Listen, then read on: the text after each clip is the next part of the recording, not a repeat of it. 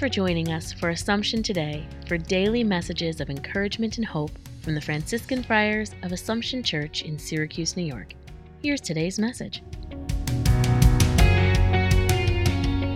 January the 11th. As we listen to the scripture reading today, it might not mean a whole lot for us at first.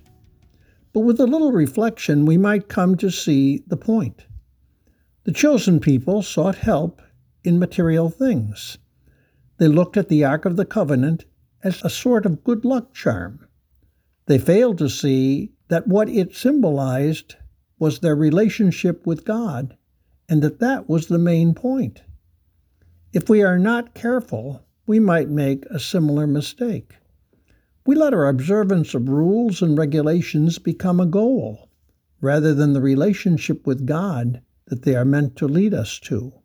As we move forward into a new year, we might take a little bit of time to look at this and see how we nurture our relationship with God by the way and rules with which we live. Thanks for joining us today.